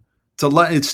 She can hear a little bit of it, but she's like, I'm listening for it, and that's on me. But she said, I think this is way, way better. This is way out of that ballpark and into the ballpark of you, versus like, oh, he likes that particular band. What a nice tribute song, you know? So it's curious, you know, like what, but with the intention of like, you know, oh, I want something that sounds like me, you know, and something I can really get into and be like, oh yeah, this is great. I'm proud of this. I'm not going to be going like, I hope no one figures it out. Just like, you know, no, this is like, it has to be a great song or it's not a great song, you know? And I like that. You can zoom, kind of what you were saying, Anu, about zooming in and out of black and white thinking, you know, that really helps. Like, am I in the gray area? Do I need to be in a gray area right now just so I can get this fucking thing done? Or is black and, do I need to go, no, this needs to go, chop, and then put something else in and see how it works. So. Yeah, you'd asked a little bit about applying some of these techniques to other parts of life beyond just music, and the answer is, well, sort of. You know, one of the things when you're looking at software or a record or something like that is that you have a pretty clear and defined goal. And a lot of times our goals in life are less clear or less defined. I mean, you could use it for something like, I don't know, I want to buy a house, or I want to be happy, or I want a successful or fulfilling life. And it is a similar set of strategies of trying to figure out, well, what does that mean? Yeah. Right. Like, what are my variables? Like, can I live anywhere? You know, how do I define what the end state looks like? And then you can work backwards from that and start figuring out like, well, what is it that I'm going to have to do to get from where I am now to there? But sometimes you have to give yourself space and time to come up with these answers, right? These aren't necessarily problems that have to get solved in 2 weeks or 2 months or even 2 years. And sometimes these are problems that are going to targets, or your definitions are going to change over time. And what you would consider a satisfying and happy life at 30 or 40 is not what you consider a satisfying life at 50. So you have to be willing to change. But the high level concept of like thinking about a fuzzy goal, a fuzzy end state, and asking, how do I sharpen this? How do I clarify it? How do I know what done is or what finished is? Once you have that, then you can figure out how to work backwards from where you want to be to where you are now, or at least get a sense of, if I take a step tomorrow, what am I going to do tomorrow that is going to move me closer to the goal? You have a clearer picture of where you're going. The places where people get hung up, whether it's artistic or life or otherwise, are things where they have a vague notion of what they want, but they can't bring that picture into focus, right? Like a bad goal for a record, for example, is I want to make a hit record. It's like, well, you know, what does that mean? Or I want to make music that really moves people. It's like, that is a nice sentiment, but unless you can really zoom in on like, what does moving people mean? Who are the people? How many people, et cetera? Like, you're never going to get there. You know, you have to be able to break. Yeah, I think quantifying things is really important. I mean, there's the obvious stuff of like dollars and cents and little gold statues and all that stuff. Is like, how do you know you have a hit song? Well, usually it's about sales, but there's also other things where the spectrum of like, what is a hit, and typically it's record sales, but like maybe it's not a hit song. Maybe you want to like lose weight or like everyone seems to be wanting to lose or gain weight, typically losing weight. And like, you have a number that's like a healthy number you think you want to get to. And then it's like, well, what's the experience I think I want to have when I get there? Like, why lose weight? What the fuck is that about? Then I'll be happy. Then my life will be better. Then I will like me and everybody else will exactly like me. Like, if I just had that Aston Martin and I lived in that particular zip code and I had that particular lover, it's just like all the shit that like our culture tells us, like, this is what's going to make you happy. Because like every time I'd get there, I'd be like, okay, now what? It was always like, there's always a what's next.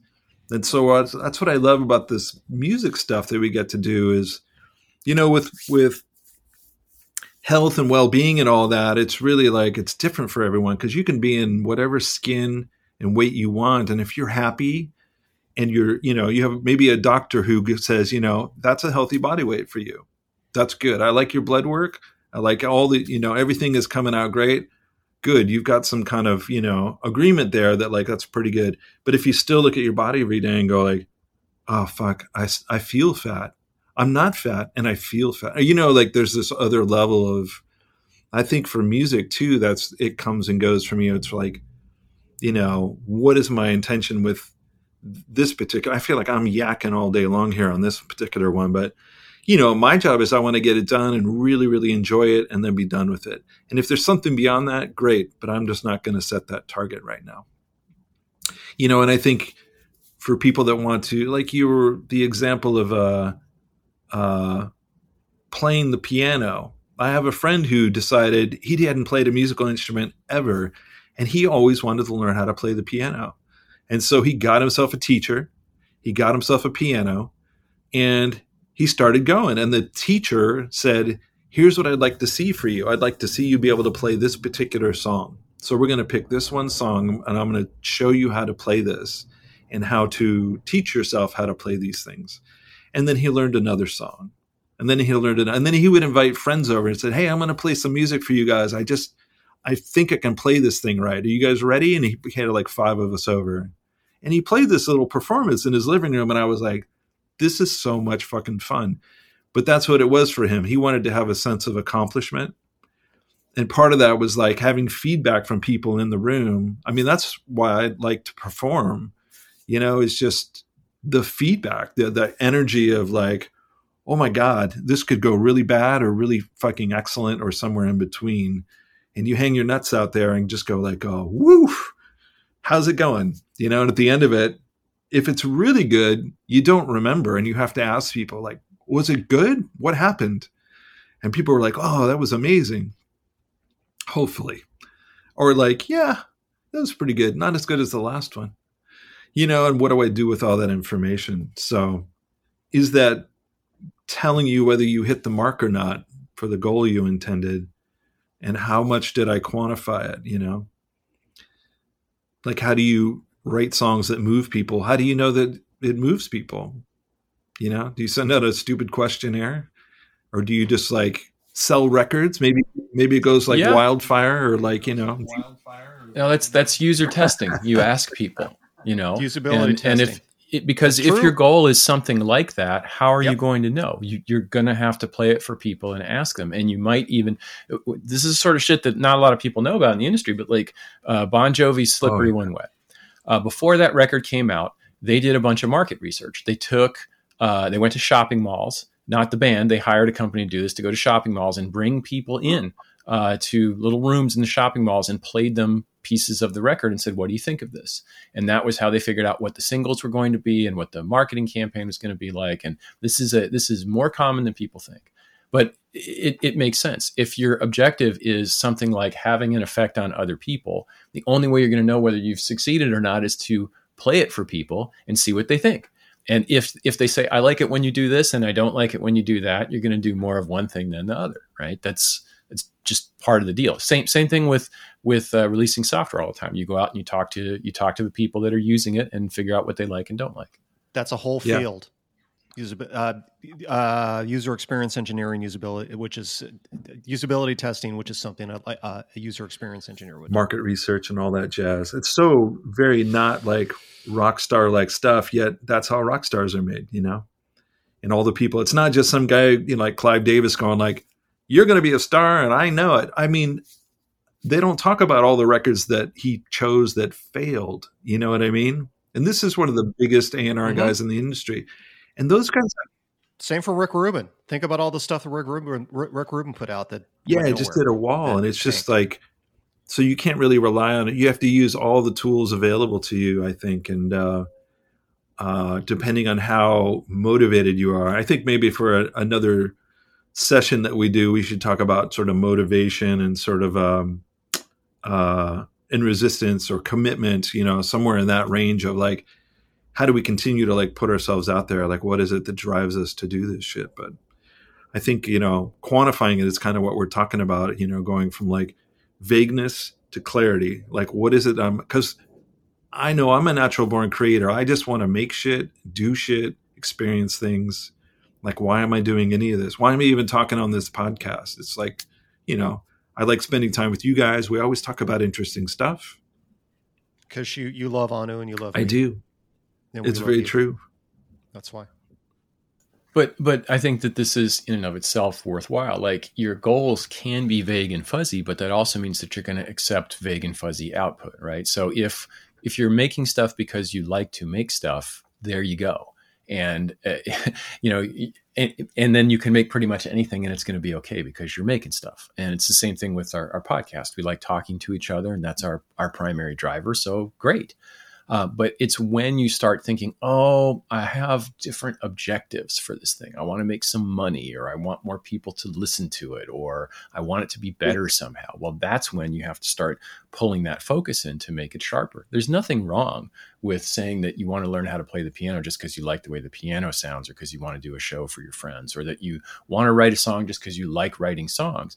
But that's where you're like, but okay, you can write a song as long as you're not getting fussy about, is it happy or sad or, strong or weak or whatever the case is. Just like, okay, go make a song, check the box. You've hit your acceptance criteria, right? You have achieved the goal that you set out to achieve. It depends, I guess, how deep you want to go into your craft, whatever it is, whether it's like whittling wood or making songs, or I really like using all the tools to make excellent things that please me first. They has to please me at some point. In the end, that's really all there is for me. It's just like, do I like, kind of like Frank Zappa, he just makes records for himself and then he would put them out there. And if people happen to like that, he just happened to have such an extraordinary body of work because he had a lot to fucking say, musically, politically, spiritually, the whole thing. And, he changed a lot of people's lives. It was pretty incredible, but I don't think that's what he was doing it for. I think he just he loved to perform clearly, and he loved to hear himself back, his expression out in the world. And I like that too. I like that immediacy of recording. I think that's originally what got me into it, is I'd like record something and I'd hear it and I'm just like, wow, this is really cool. Not quite what I was intending. And then you change it and then it's like, oh yeah, like that needs a banjo part. That needs a guitar. And then it's just like, this is like a feedback loop and you just keep feeding it. But maybe that's why we do the stuff that we do, or anyone is just obsessed with their craft and art, whether it's whatever it is. Well, who knows? I have my tiny little soapbox today. Creativity soapbox. D. It's all I have to leave on this earth. There you go. And those this and my kid. This is my legacy. You made some good kids. It just has to be right to me. You did all right there. They still like you. They're doing okay. Yeah, they still talk to you. They still talk to me. That ain't nothing. They still talk to me, and they know how to save money like you. They're both really good with money, which is all things that I'm not. You could. They're good people, and you're good with money. You keep making it. Yeah, well, They keep, I don't know. I'm not people as good keep as giving it to you. That's a whole art unto itself. Maybe that's a whole other episode as well. So what do you think? Do you think the Rams are going to do it today? I don't know. I'm just I don't know. You know, it's funny. Like I work with a bunch of people. I work for a company that's based in Cincinnati, and so I don't. You know, they see me wear the Rams hat, and a lot of them know I'm a Rams fan, and they know where I'm from. I'm happy for them that the Bengals made it this far. The Bengals, you know, our team that have been in the basement for God knows how long. They haven't been in a Super Bowl in 33 years. Oof. So, you know, it's pretty cool that they got this far. And I don't know that I'm going to be sad if the Rams lose, but it's, you know, it's great that the Rams made it too, because the Rams by all rights should not have made it. They made a lot of mistakes postseason. They finally beat the team that they had to beat to get to the Super Bowl that they haven't beaten in like 6 years. So it's going to be a really good game. It's just going to be a good game. So. You know, I'm hoping the Rams win, but I'm not going to be sad if they lose. Your hat's just been screaming at me for the last 2 hours. That's a nice hat. It's very Los Angeles too. It's the Lakers logo and the colors and the Rams, and like they really got their marketing down. I had to do a lot of digging to find this one. I'm not a huge fan of the Rams current look and feel, as it were. It's a little too what's the term I'm looking for, Anu? It's a little too superhero. It's a little too Marvel Comics. Oh. It's a little too what's the body spray? Oh. It smells really bad. Axe body spray. Yeah, it's a little too Axe body spray, the look and feel of the Rams right now. Too multiverse. But I like this hat. It's a good looking hat. It's very like Los Angeles, sort of like. And I'm wearing it because I'm superstitious when it comes to stuff like this. I wore this when they won the playoffs, so yeah, I'm wearing the same stuff today. It's very like the Latinx. That's my Latinx people are out there wearing their old English. If I wear this hat, they will win. I like that. Superstition. There's another podcast episode. Oh, totally. Oh, that would be a good one. I'm writing this down. That would be a good superstition. Because I'm not normally superstitious, but when it comes to things like making music and sports, I'm very superstitious. I say I'm not superstitious, but I'm totally superstitious. Stuff I do all the time out of habit, and then I'm like, what if I change this? Sometimes I change it just to see what the fuck will happen. Like, we crashed this 1973 Pinto into a gas truck just to see what would happen. But it's like, sometimes I'll change things, but sometimes I want to, and I'm like, no. I just got to keeps working. I'm going to keep doing that. That's one of those creativity things too, where if I'm not constantly trying some new stuff, I feel like it can get a little stale. So, but then there's the guy. I was never very OCD until I became a software engineer, and I got super fucking OCD. I think it's something that it is a trait that a lot of software engineers have. Well, OCD about shit. If I do this collection of things, then I'll be able to solve this problem and I'll be able to move on. You know, it's just that mindset. I think being neat, tidy, and orderly and doing excellent work is not a disorder, which I said this to a friend of mine who saw my place, and she's like, "Are you OCD?" And I'm like, being neat and tidy is not a disorder. And she went, "Oh, no, sorry. No, that's not." I said, "Yeah, I don't know what you call OCD. I have some friends with some actual OCD stuff, and that's hairy. That's a very different kind of like mental illness. It's not what you're talking about for me. It's a crazy thing. For me, it's like if I leave this door open and I wear this hat, or I wear this shirt today, or I wear this pair of sneakers, then everything's going to be okay. I believe in your magic. Because the last time I wore this stuff, everything was okay. Well, then of course it's going to work out. We'll see. Yeah. Did we cover everything? Oh, we gotta draw a card. Got to draw a card. I got a card ready. Does everybody else have a card ready? Hopefully the drum roll this time will be padded correctly, Michael. Are you doing it? All right. Yeah, got it.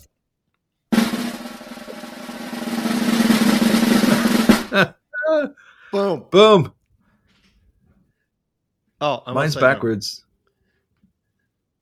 Yeah, I still got to do the mirror thing with my camera. Like I haven't done that yet. What does mine say? Anu's is in total darkness or in a very large room, very quietly. I like that. Michael's is define an area as safe and use it as an anchor. Huh. I've got work at a different speed. Work at a different speed. All right. I don't know if I like mine. Reverse. I appreciate it. Well, it's a useful tool. You need to have kind of a safe space, like what do they call those safe rooms? Where you like go in there and door closes and no one can get you. Mm-hmm. A panic room. Thank you. Some emotional stability in my panic room. Panic room. I think D has a panic hat on. He's just all, dude. It's my panic hat. It's my I sure hope the Rams are going to win today hat. Define an area as safe and use it as an anchor. An anchor to drag yourself down to the bottom of the sea? Or give your mind a safe space to go sick for a minute.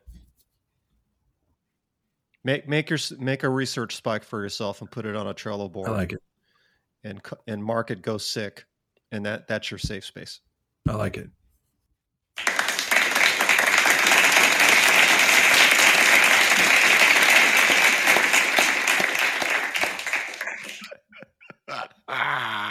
Man, this thing is we don't use this stuff enough. I love special effects. Oh, it's the best. We don't really use it that much. Well, the drum roll, I think it's we're getting into a groove here. Yeah, but we need some like transitions, and we need more, some more Ano baritone voiceover stuff. Yeah, we can do that. Let's put some stingers and some instrumental music and stuff in there too. Yeah. Dun dun dun. Before we announce something. All right. Well, we'll see everybody next week here on Music, Mindfulness, and Madness. Until then, play some music, stay mindful, avoid the madness. That's good stuff. That's the end stinger. That's good stuff. I love it. All right, amigos. I'll catch you next week. Okay. Howdy. Go Rams.